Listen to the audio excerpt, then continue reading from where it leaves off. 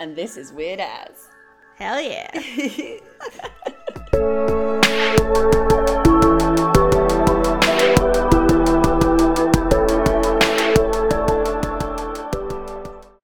Okay, ready for the clap? Yep, I'm always ready for the clap.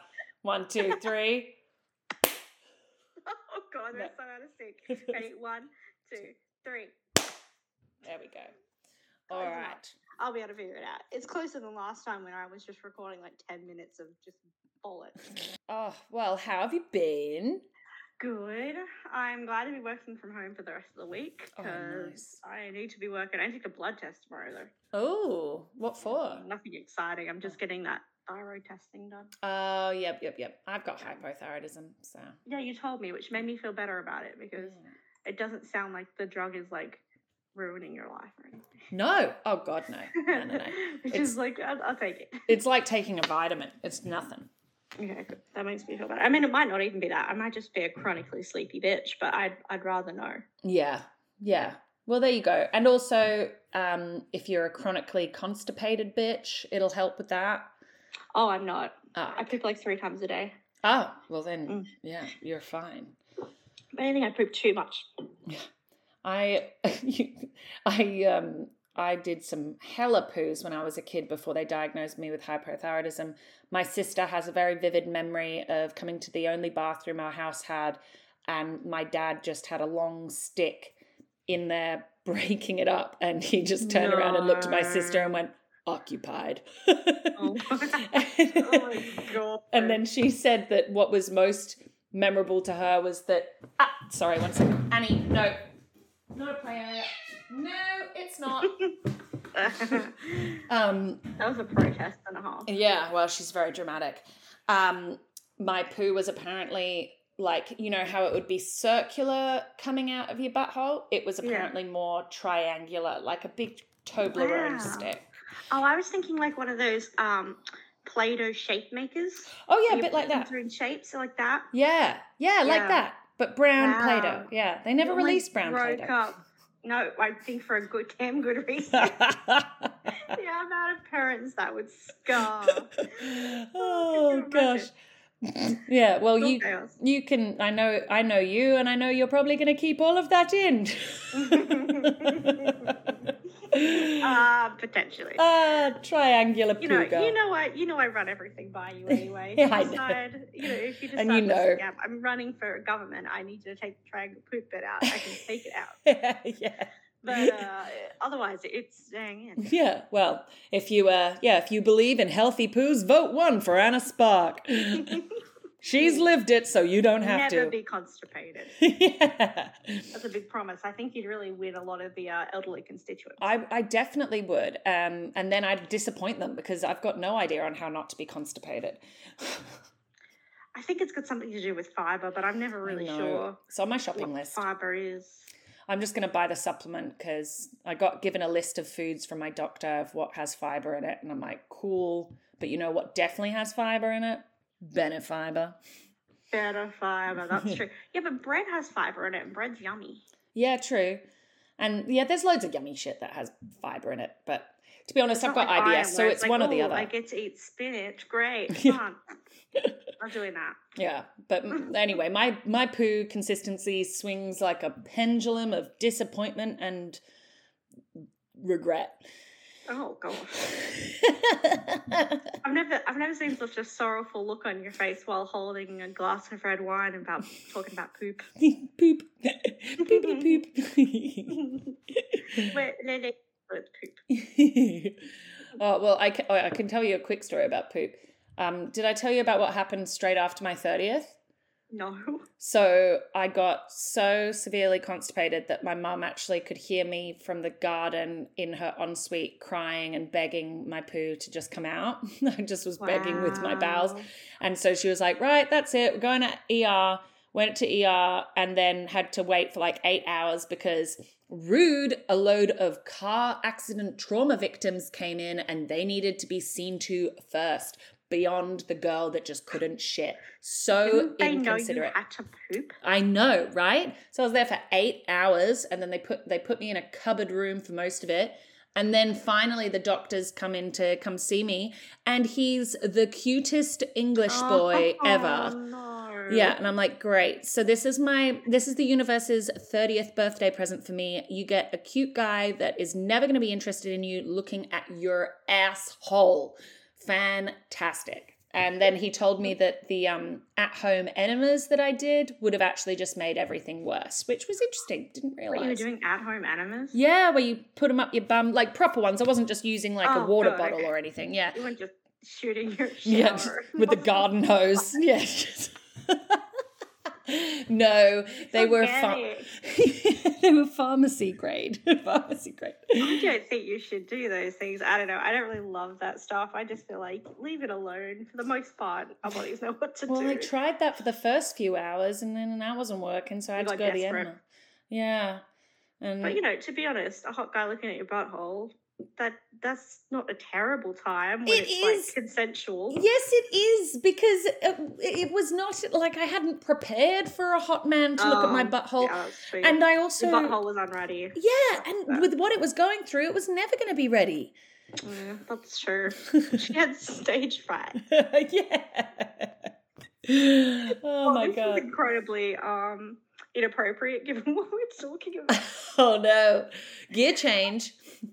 It's fine. It might be nice to have a little bit of levity before we get into the heavy stuff. Okay.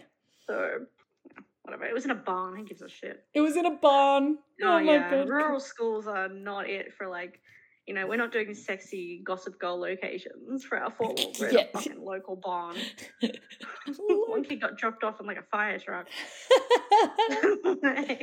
That's awesome. Oh, I want to get dropped off in a fire truck. I mean, yeah, that would be pretty fun. Yeah. It was pretty. I got dropped off in my dad's friend's Ferrari, which was also pretty fun. That is okay. No, I'd take that one over the fire truck. The fire truck is a novelty thing. Ferrari.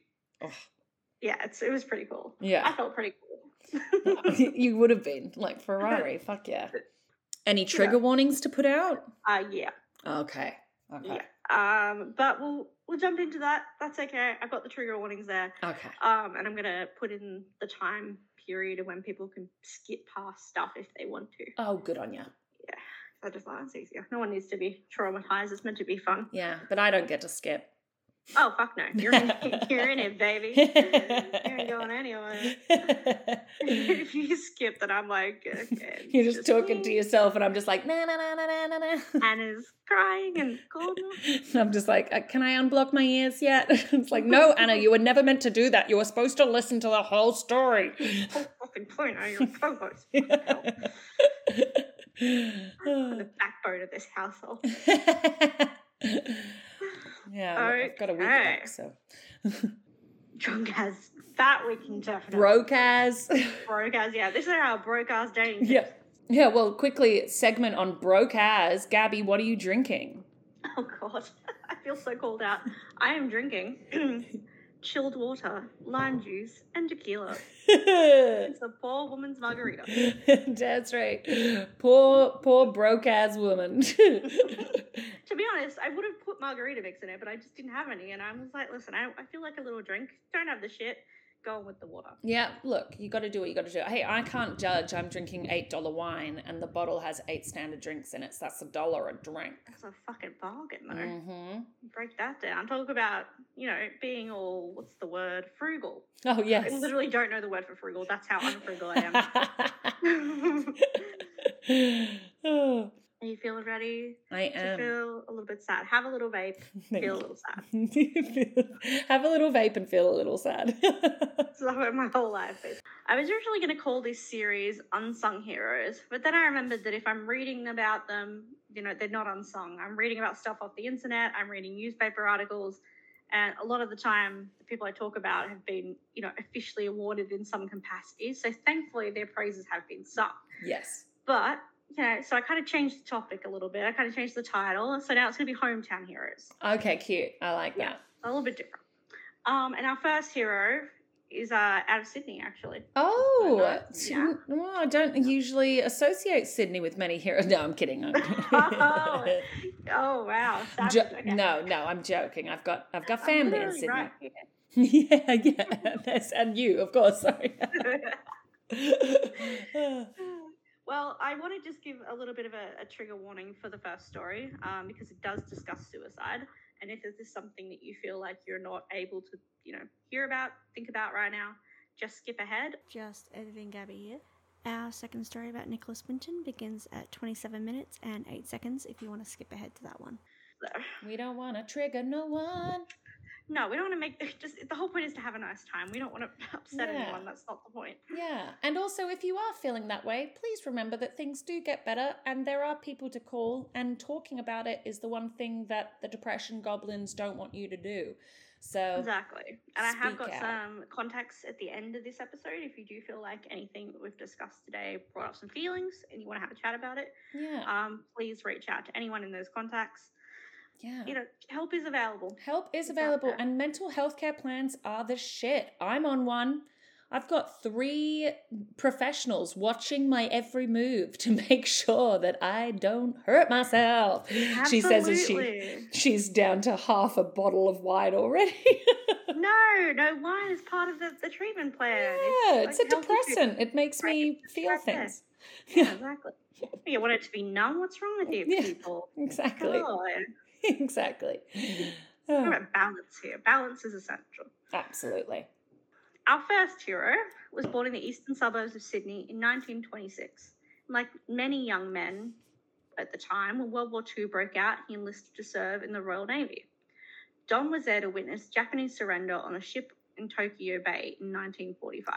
Ooh, that Pretty would have amazing. That would have been amazing and rough and a crazy thing to actually witness Japanese people do, because we know that they are all about honor and they Yeah.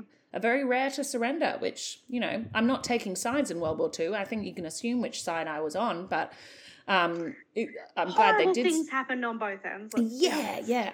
And Churchill isn't the angel that we make him out to be. But anywho.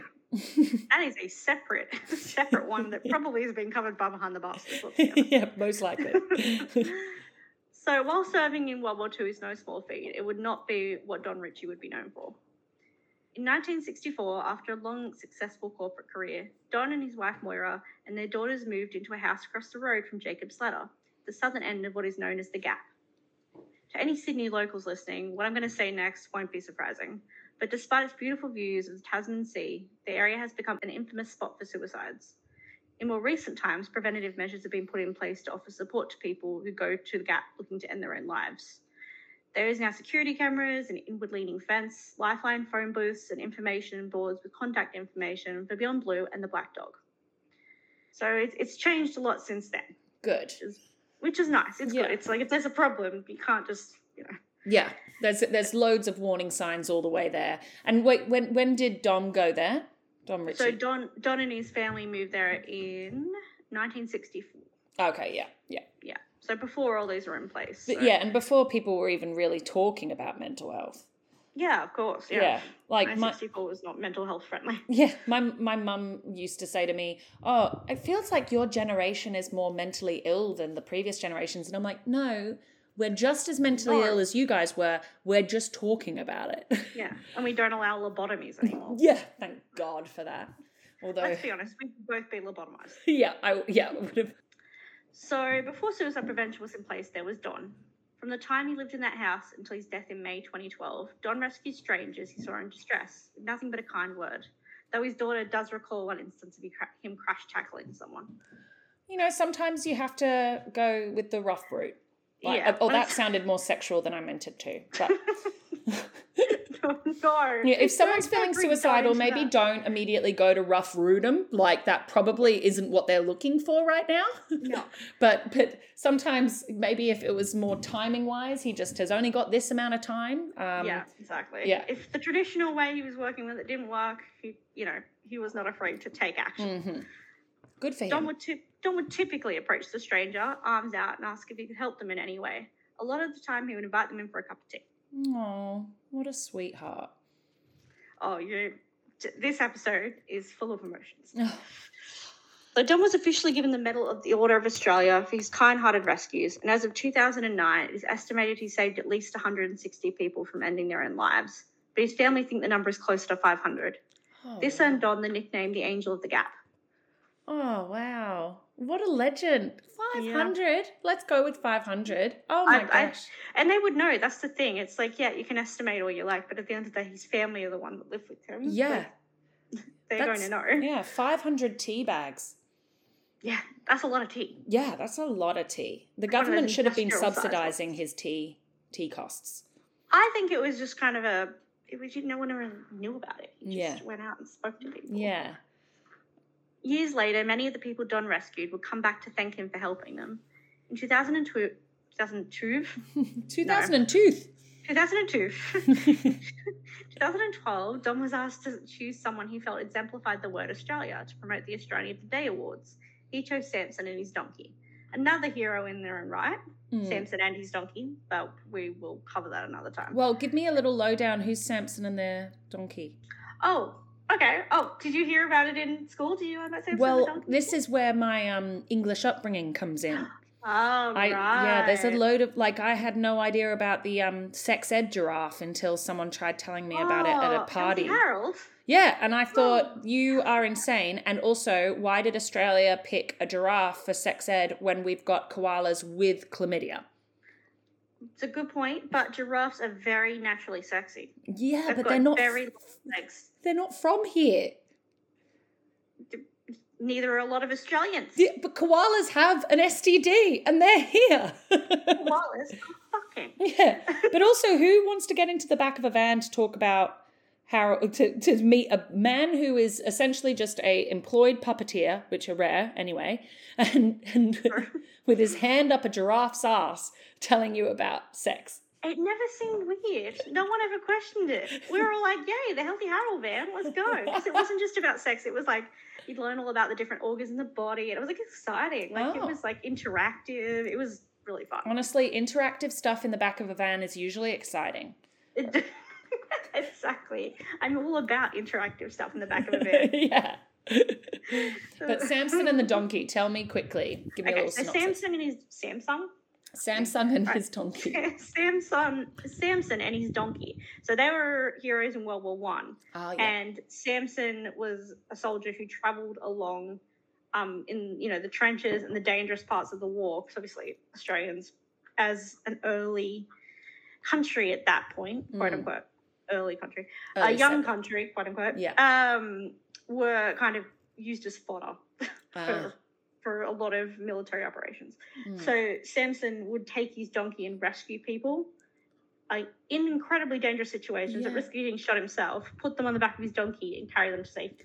Oh, and that donkey deserves a medal as well. Absolutely. That donkey didn't really know what was going on, but you know what? He could have been shot too, and he was brave. Yeah. So he's one of kind of a folk legend in Australia. That is so sweet. Well, thank you for educating me. Okay, back to Don Ritchie. I was actually going to put something about that because I was like, and surely Anna will know, and I just went about my day. Never assume that I know things. Okay, good to go. I'll keep that in mind from here on in.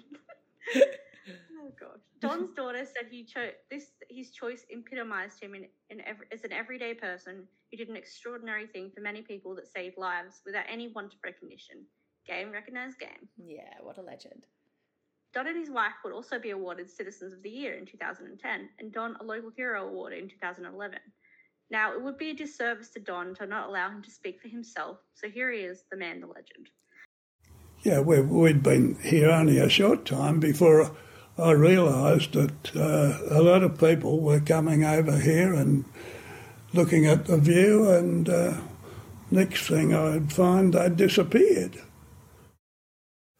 We've been here so long, 40 years, 45 years nearly. We've been involved in lots of these incidents, and it's just become part of a way of life for me to sort of sell them the idea that why not come over, talk about it and see how we can fix it. Over the years, whether it's 160 or 260 or somebody talking about 400 the other day, I have spoken to many, many of them just that way of saying, what are you doing over here? Please come and talk to me. Come over and have a cup of tea. come and have a beer or something like that to get them away from their mind, away from going over while I'm there. And that's I was selling them the idea of coming over and talk about it. Tell me what are you worried about? A big percentage of them came and talked to me. Oh, he's so sweet. Firstly, I have to say, because I lost my first granddad died when my dad was 9, and my second granddad died when I was 4. So I have this weird thing is the wrong word because it sounds like I'm fetishizing but I love old men. Just because I never felt like I got to have one for myself. So I think if I was in a real low spot and Don walks over and says, want to come have a beer with me, I would be like, yeah, all right. And he sounds like the biggest sweetheart. And often, sometimes people do just need to talk. And a lot of the times once they do talk, especially to someone who's an objective observer, their problems become more clearly solvable than they would have thought beforehand.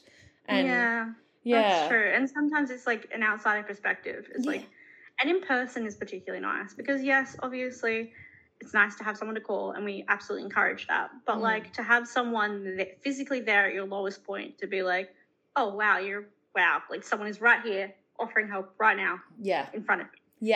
Yeah, better than I guess I would like a cup of tea. Exactly. Better than the other options. And also especially I think a kind stranger, it hits different than turning to a friend or a relative because they don't owe you anything. Yeah, exactly. And I feel like sometimes it's quite difficult to tell your family and friends how you're feeling because you know that they've got so much invested in how they care about you as well that you feel like it, in my own experience of suicidal thoughts and suicidal ideation, I didn't want to tell my family because I didn't want to hurt them, which is funny because it's like, yeah, but you doing it would hurt them, Yeah.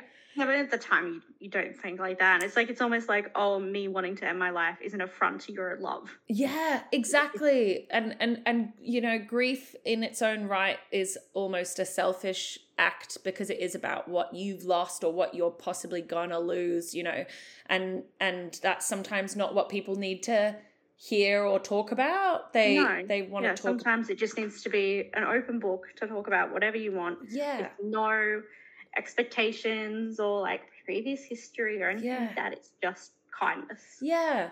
And to do it over the ancient art of sharing a drink and having a conversation, that is something we have done for millennia.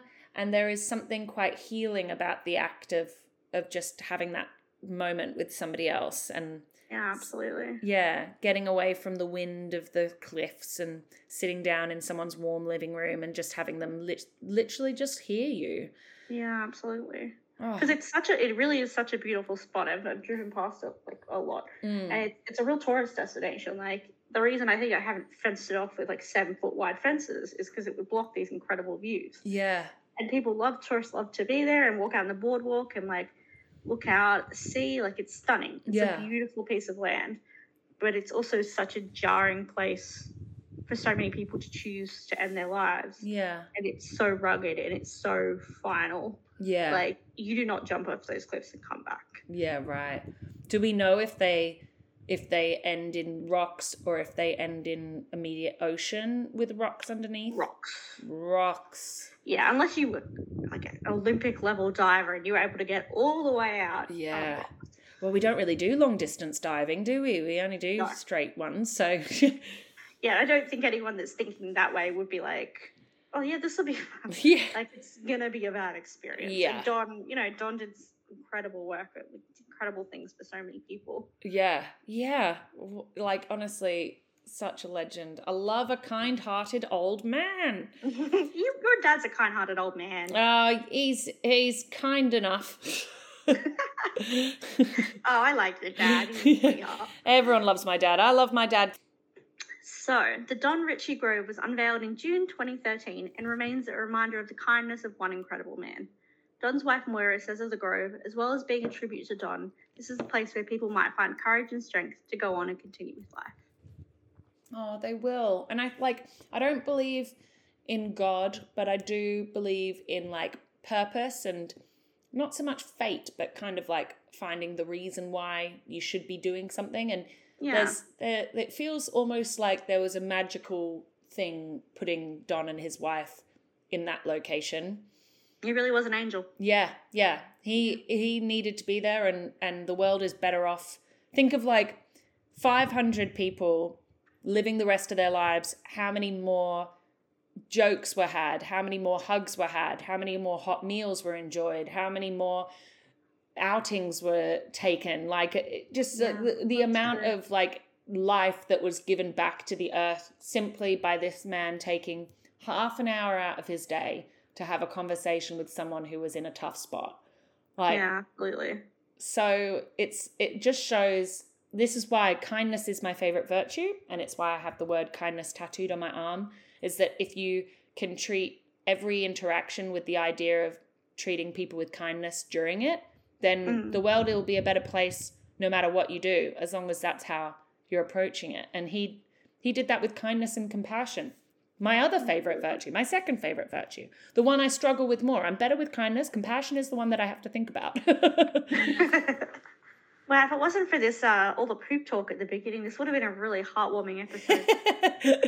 It's heartwarming and gut-wrenching, just like the poop. Oh, no.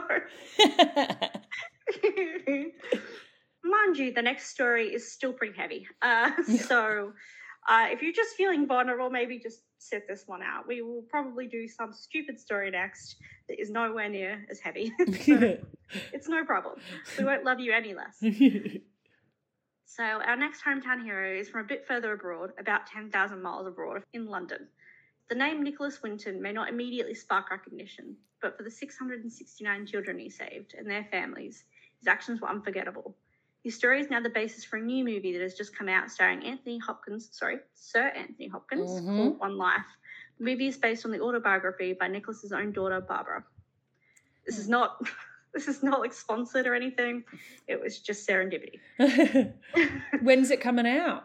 It's out now. Oh. I Googled it because I was like, it should be coming out soon, I think, because I saw a trailer for it somewhere. And it's called One Life? Mm-hmm. Oh, nice. But it was 669. Yeah, exactly. I think the One Life is his life. Oh, yeah, that makes more sense. They got the numbers wrong. Did anyone tell them? Yeah, she got them really wrong, like 668 wrong. I'm bad at maths, as we all know, but like that's real wrong. Yeah, that's like a completely different amount of digits. The numbers guy needs to be fired. Yeah. Nicholas was born into a wealthy family in Hampstead in London in 1909. I used to live in Hampstead, actually, in my brief time living in London, and it's lovely. Oh, is it? Yeah, it's got the Hampstead Heath, which is stunning. It's just a beautiful part of London if you can afford to live there. Oh, lovely. Yeah, the whole of London. There, but it's very expensive. By the time 1938 rolled around, unrest in Europe had spread, and Germany had begun annexing surrounding nations. Tensions were at an all-time high. In November of 1938, Hitler had instructed his paramilitary squads to carry out a coordinated and heinous attack on Jewish homes, businesses, and places of worship. The night would become known as the Night of Broken Glass, or Kristallnacht. The world, as it was known, was on the brink of war. Got any jokes, Anna? Anything you want to say about that? Brink of war. Okay, we've covered suicide. Now we're on to the brink of war. I don't know. What have you done to me, Gabby? I mean, I literally put you on the spot to be like, got any horrific jokes to go along with our content today? A young Nicholas put his life on hold as a stockbroker when he received a call from a friend. His friend had asked Nicholas to assist him in aiding refugees in a region to the west of Czechoslovakia. While a program called Kindertransport had begun in Germany and Austria to assist primarily Jewish children out of danger to Britain, no such program was in place in Czechoslovakia, leaving many children at the mercy of an increasing hostile travel restrictions. Like any good stockbroker, Nicholas understood that flattery was good, but bribery was better, and he was ready to put his fluent German and understanding of money to the test. Nicholas, his mother, and a group of volunteers would form what would be known as the British Committee for Refugees from Czechoslovakia. It's a mouthful. British Committee for Refugees from BCRC. The British Committee for Refugees from Czechoslovakia. Yeah. Yeah. I mean, Czechoslovakia on its own is quite a mouthful. But crook. Huh? BCRC. Oh, BCRC. Yes. I was like, I don't. Anna, are you okay? How is that wine going? Are you good? By cutting secret deals with Gestapo agents, Nicholas was able to arrange forged documents and foster families in Britain and secure 9 railway trains to take children from Prague and Czechoslovakia to London. As many as 900 children registered under this scheme. I do have a joke about Czechoslovakia. You better Czechoslovakia before you Rekoslovakia. Love it. Thank you. Love it. More of a little limerick, whatever. I mean, yeah, more of a 90s. Something fun to throwback. say. Yeah. Whereas we're going back to a 30s to 40s throwback. Yeah, it's probably not. Everyone at the time would be like, "Can you please?" No. Yeah, you just sound like you're slurring. Right? Yeah. Which you are. What do you mean? Fine. Unfortunately, Nicholas's efforts attracted the attention of the Gestapos, ones who wouldn't be bribed. In early 1939, Nicholas entrusted 2 friends, Trevor Chadwick and Bill Barazetti, in charge of the operation in Prague and moved back to London. Back on home soil, Nicholas was able to enlist more foster families for the incoming children, raise money and arrange transportation. Thankfully, Trevor was able to bribe key Nazi transport officials on the long journey between Czechoslovakia and England. Now, I Googled this because I was curious because, Australians, we don't really, when it comes to travel, we're pretty blasé about how long things Everything's going to take a long time over here, so we just accept it. This is what I found interesting in England when someone would be like, oh, we could go to this other house party, but we'd have to catch a 20-minute Uber, and everyone would be like, 20 minutes? And I'm like, in Australia, that's Nothing, good. That's close. Like, I tried to throw a house party, and barely anyone came because they're like, I'm not traveling for that. Rude. Like, I don't live in your house, so what do you want me to do? Yeah, like, what do you want? So the train journey between Prague and London takes approximately 20 hours nowadays. And I can imagine it takes a lot longer in 1939 with all the checkpoints. Yeah. With all the checkpoints. Oh, gosh. Yeah, would have taken a while. The first train left Prague on March 14th, 1939, mere hours before the German occupation of Czech land begun. The dangerous operation continued through August with 7 trains travelling through to safety. But not all of the children fully grasped the magnitude of their journey. I didn't think it was scary because it was quite an adventure for a 7-year-old to be put on a train and sent off to an unknown destination, recalls Peter, who was about to become a doctor and psychotherapist in his adult life. Oh, wow. And he's just kind of like, "Ooh, what a fun time." Oh, well, he would have been a good psychotherapist with all that trauma. Oh, yeah. He's like, "You think that's bad? I'm sorry your wife dumped you, but I survived the Holocaust." No, Gabby, that's a bad therapist saying you think that's bad. It's a therapist that can empathize with your trauma, not minimize. I've got to call some people. Yeah, wait, my therapist is terrible then. Can you tell I don't have one? Get one. Everyone get one. I'm sure Peter is a fantastic therapist. Yeah. Depressed or not, get a therapist. He's 92. 92, still kicking. Yeah, absolutely. Good for him. And he looks like a total sweetheart. We will post a picture of Peter. We can post a picture of him when he's older, but I already have a picture saved of him when he's younger. Oh, and he's so cute. I love that. It's like old-timey photos. Kids just look so cheeky. Yeah. The last train, however, would not reach its destination. On the 1st of September 1939, Hitler invaded Poland. The final train destined for London that day was carrying 250 children when the borders were closed. We cannot know for sure what happened, but the children abroad were never seen again. Oh. While the 669 surviving children were lucky to escape with their lives, many were made orphans by the atrocities. They did go on, however, to live full and rich lives. Well, I guess that's good, but fucking hell, Gabby. Yeah. God. Yeah. So they were all those children on that train. It was the most packed train. Was the last one that went missing. Why did they leave all of them to be? Just chuck 12 on the last one. And they didn't know for sure what was going to happen. Yeah. Obviously. So Look, I'm just like that's just It's just sad. It's just incredibly sad. Yeah. It's awful. The more and more I learn about the Nazis, the more I detest them. Isn't that funny? That's a controversial opinion, Anna. I don't know. Look, I don't want to take sides or anything, but I think crazy right now. just following orders. But Jesus Christ, this is. I'm thinking about that whole following orders thing. I've got a little psych, little tidbit bit of psych information. Oh, yeah. So in the 60s, a psychologist called Milgram did what was became to be known as the infamous Milgram experiments. Oh, yeah. And basically, it was about the obedient nature of humans. Oh. And what he did was he had a bunch of actors in one side of the room that were supposedly strapped to a machine to electrocute them. And on the other side, he had participants. And so they were told to increase the voltage of what the actors were being electrocuted with and to see if they would. And the researchers who were obviously running the experiment, they fully thought they were electrocuting people. And the researchers were told to tell them to continue more and more and more. And people were thinking they were electrocuting people to the point where they were like passing out, screaming. Like, isn't even some of them dead? Like they thought that they'd actually killed They just them. stopped responding. Yeah. Like it was bad. And 80% of the people in the experiment did what they were told. And wasn't it like even more affected if the person was wearing a lab coat? I don't know about that. It could be right though. That sounds right. Well, if there's what I've called apologies archipelago next week, then we will cover that. But yeah, that does sound right. Look, this is the one thing that, there's a few things I like about being neurodivergent, and one of them is my natural ability to be defiant. There you go. Yeah. I just go, what? You told me to do. Yeah, it's like when people go, oh, you need to read this book or you should watch this show. I'm like, well, now you've screwed yourself because I'm not going to do it. I'm a people pleaser, so to their face, I'll be like, oh, yeah, absolutely, that sounds great. I'll put it on a list. I wrote it on a list on my phone. I will never watch it. Yeah, I just don't want to upset people, so I tell them, oh, yeah, that sounds great. I very rarely follow through. Yeah. Like, if you're one of the blessed people that I actually took your advice and watched something, be on it, because it does not happen.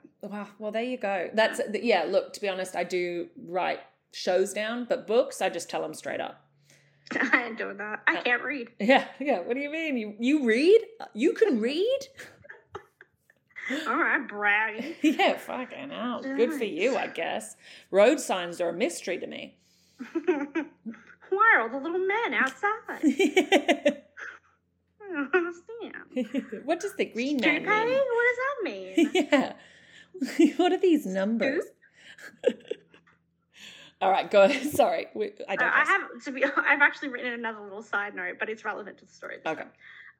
So my grandma and her little brother were actually sent away during World War II because they lived in a coastal town in Australia, and they were sent away to regional Australia during the war on the off chance that we were bombed by the Japanese. My God. Yeah. Well, my mum was in England and she got sent off to a farm. That makes sense, though, because London was absolutely fucked up. Yeah. Wait, was this my mum? No, it couldn't have been my mum. She was born in the 50s. It was my grandma or something. My mum's like... yeah. She's like, bitch, I'm only 70. Why are you aging me so hard? Makes sense. Okay, we're not good at maths on this podcast. If you want a maths podcast, go elsewhere. Yeah. If you want a maths podcast in general, I don't think we're the podcast for you because that's a really strange podcast to crave. I mean, I guess if you were like, maybe if you were studying maths and you're like, I need a different format in which to study. Maybe if it was based on... I can't imagine what that would look like. Yeah, maybe if it was based on like that book Freakonomics or something, that would be pretty interesting. Yeah. I can't imagine anything worse. That sounds like something they'd torture women with. Anyway, so... okay. Back to Nicholas. After the war, Nicholas would go on to join the Royal Air Force as an officer, as well as continuing his work with refugees and raising money for charity. But his valiant efforts to save children in Prague was kept a secret, even to his own wife, Brit. Brit found Nicholas's old scrapbook in the attic, a motley crew of names of children and colleagues, pictures and letters from foster families. But Nicholas didn't believe anything that happened would be considered noteworthy after so many years. Brit gave Nicholas's scrapbook to a Holocaust historian, Elizabeth Maxwell, and a BBC article followed.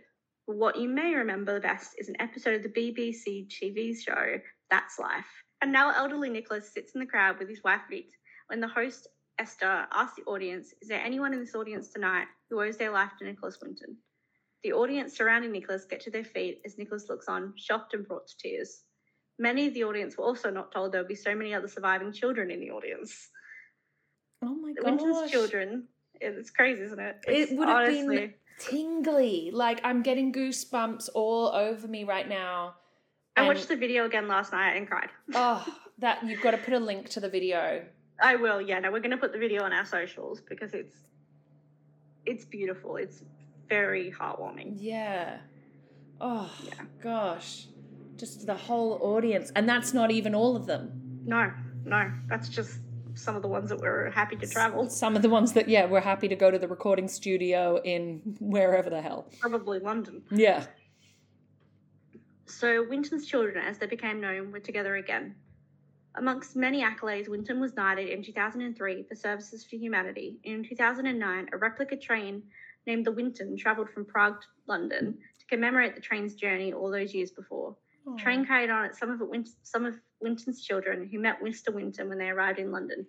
Oh my gosh, my cold, dead heart is warming back up. This is I was writing this just being like, this is fucking hard. So good. Yeah, it's a lot. You need to take a short break to cry, anyone? That's fine. Right?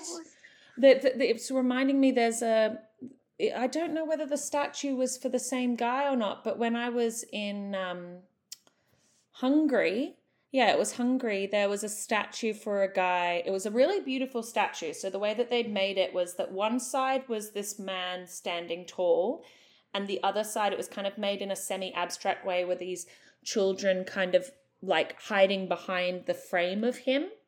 Oh. And it was this man that was responsible for...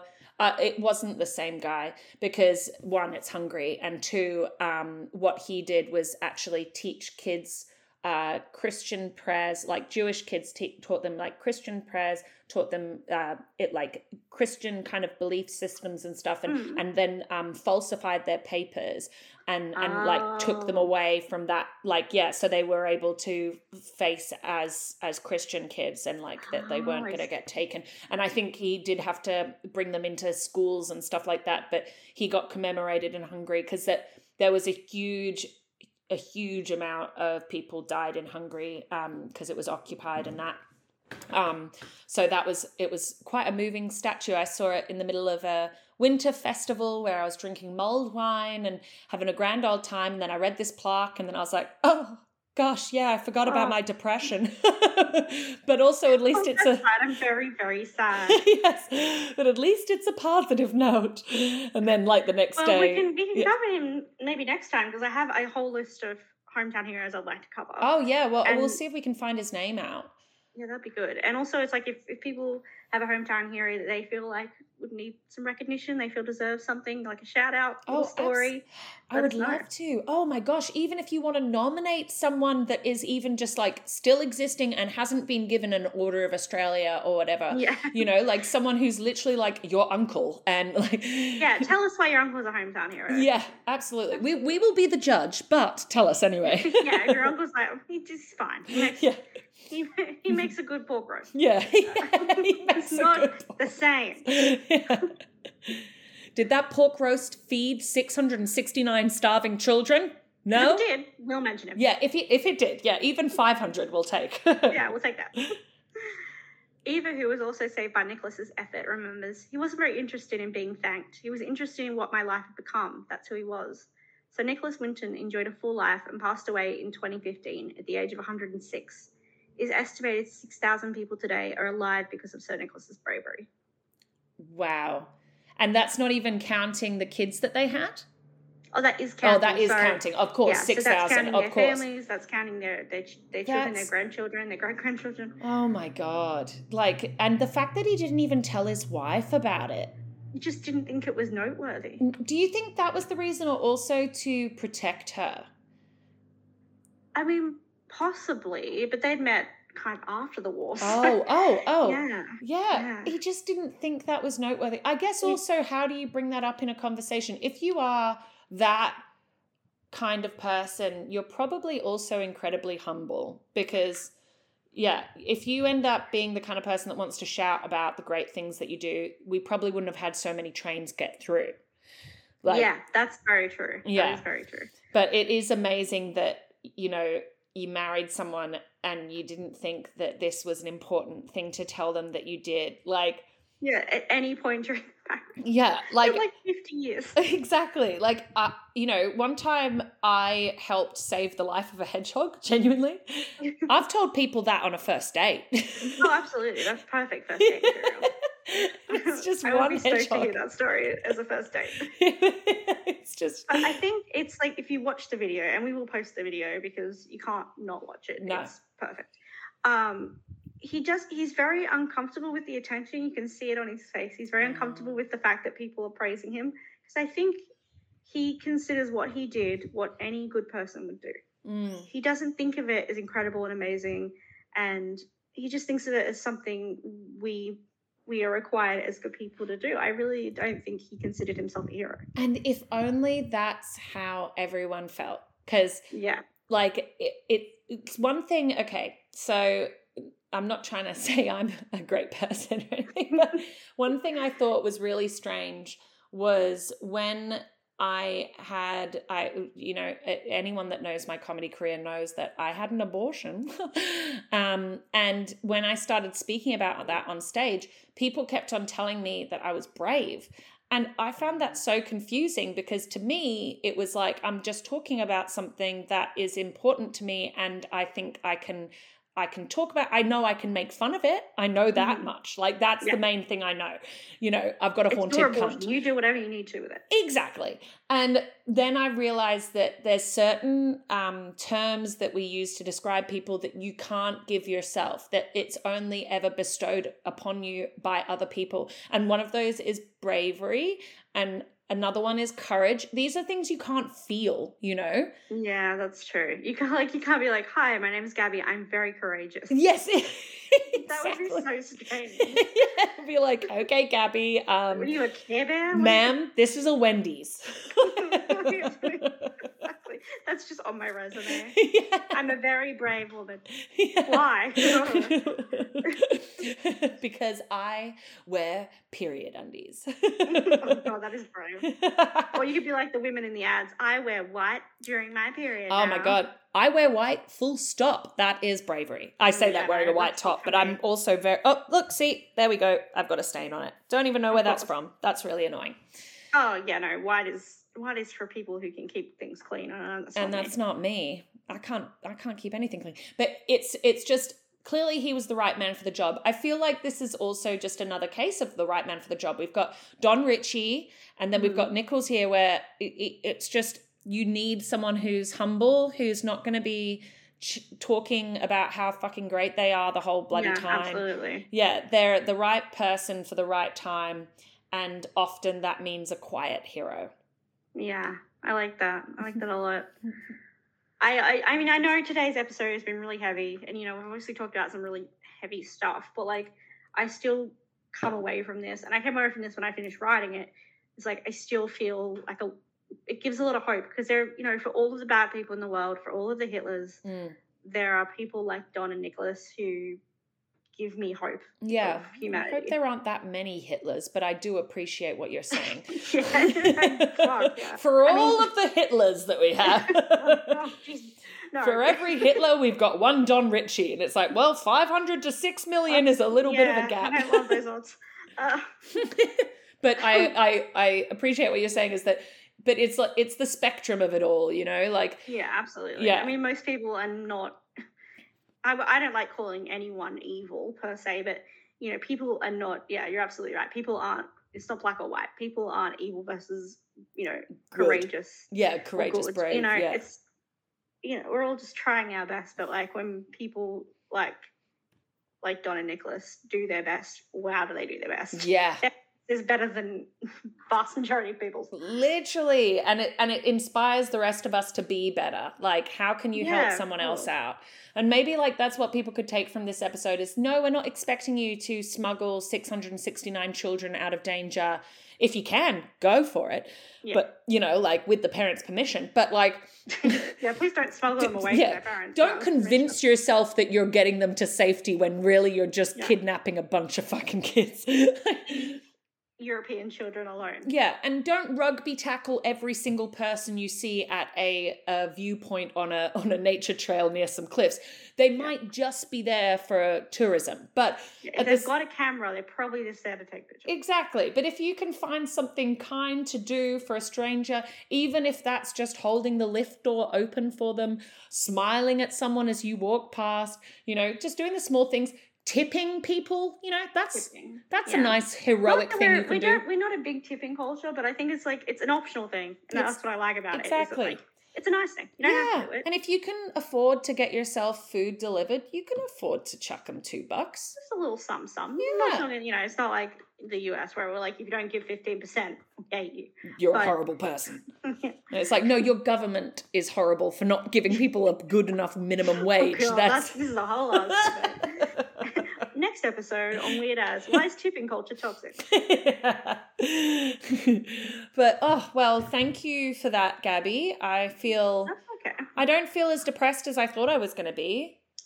It's an emotional roller coaster. It is, but there's so many positives at the other end of it, isn't there? And absolutely. Yeah, we can only do what we can do, and some people, what they can do is a lot more than what I realized we could do. Yeah, I mean, absolutely. I mean, I think it helps to have resources and everything. Yeah. But at the end of the day, it just puts some good in the world. Yeah. Just a little something, something. Just a little something, something. Yeah. I want to just cover support services available. Oh, yes. If any of the topics of today's episode brought up difficult feelings, please don't hesitate to reach out. Help is available. Mm-hmm. The number for Lifeline is 13 11 14. The number for Beyond Blue is 1300 22 4636. And the number for 13 Yarn for Indigenous and Torres Strait Island listeners is 13 92 76. These numbers are for Australian support services, but I'll be linking international support services on our socials as soon as I figure out how. Yeah, good stuff. And the other thing I would suggest for people is an emergency room is for emergencies. And if you think you're going to kill yourself, that, and I cannot stress this enough, is an emergency.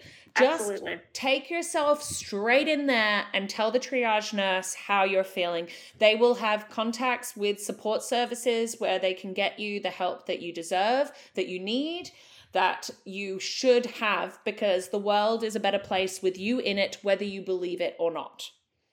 Absolutely. Yeah. Think of how your life could do good. You could be there to do good and wonderful things. Yeah. Just like Donna Nicholas would want you to be. Yeah, absolutely. What a wonderful, heartwarming yet sad, but also good episode. Thank you so much, Gabby, for all the work you put into it. Well, thanks for listening, guys. Thanks for listening. We will see you next week. Or whenever we decide to release it. Yeah, whenever the hell we feel like it. And tell us what to do. Yeah. If you have any hometown heroes you'd like us to talk about, please get in touch. We will have socials up and running by the time we get release. Release social. Tell us about your cool uncle. Yeah, or cool auntie, we don't care. That saved a bunch of kids from wherever.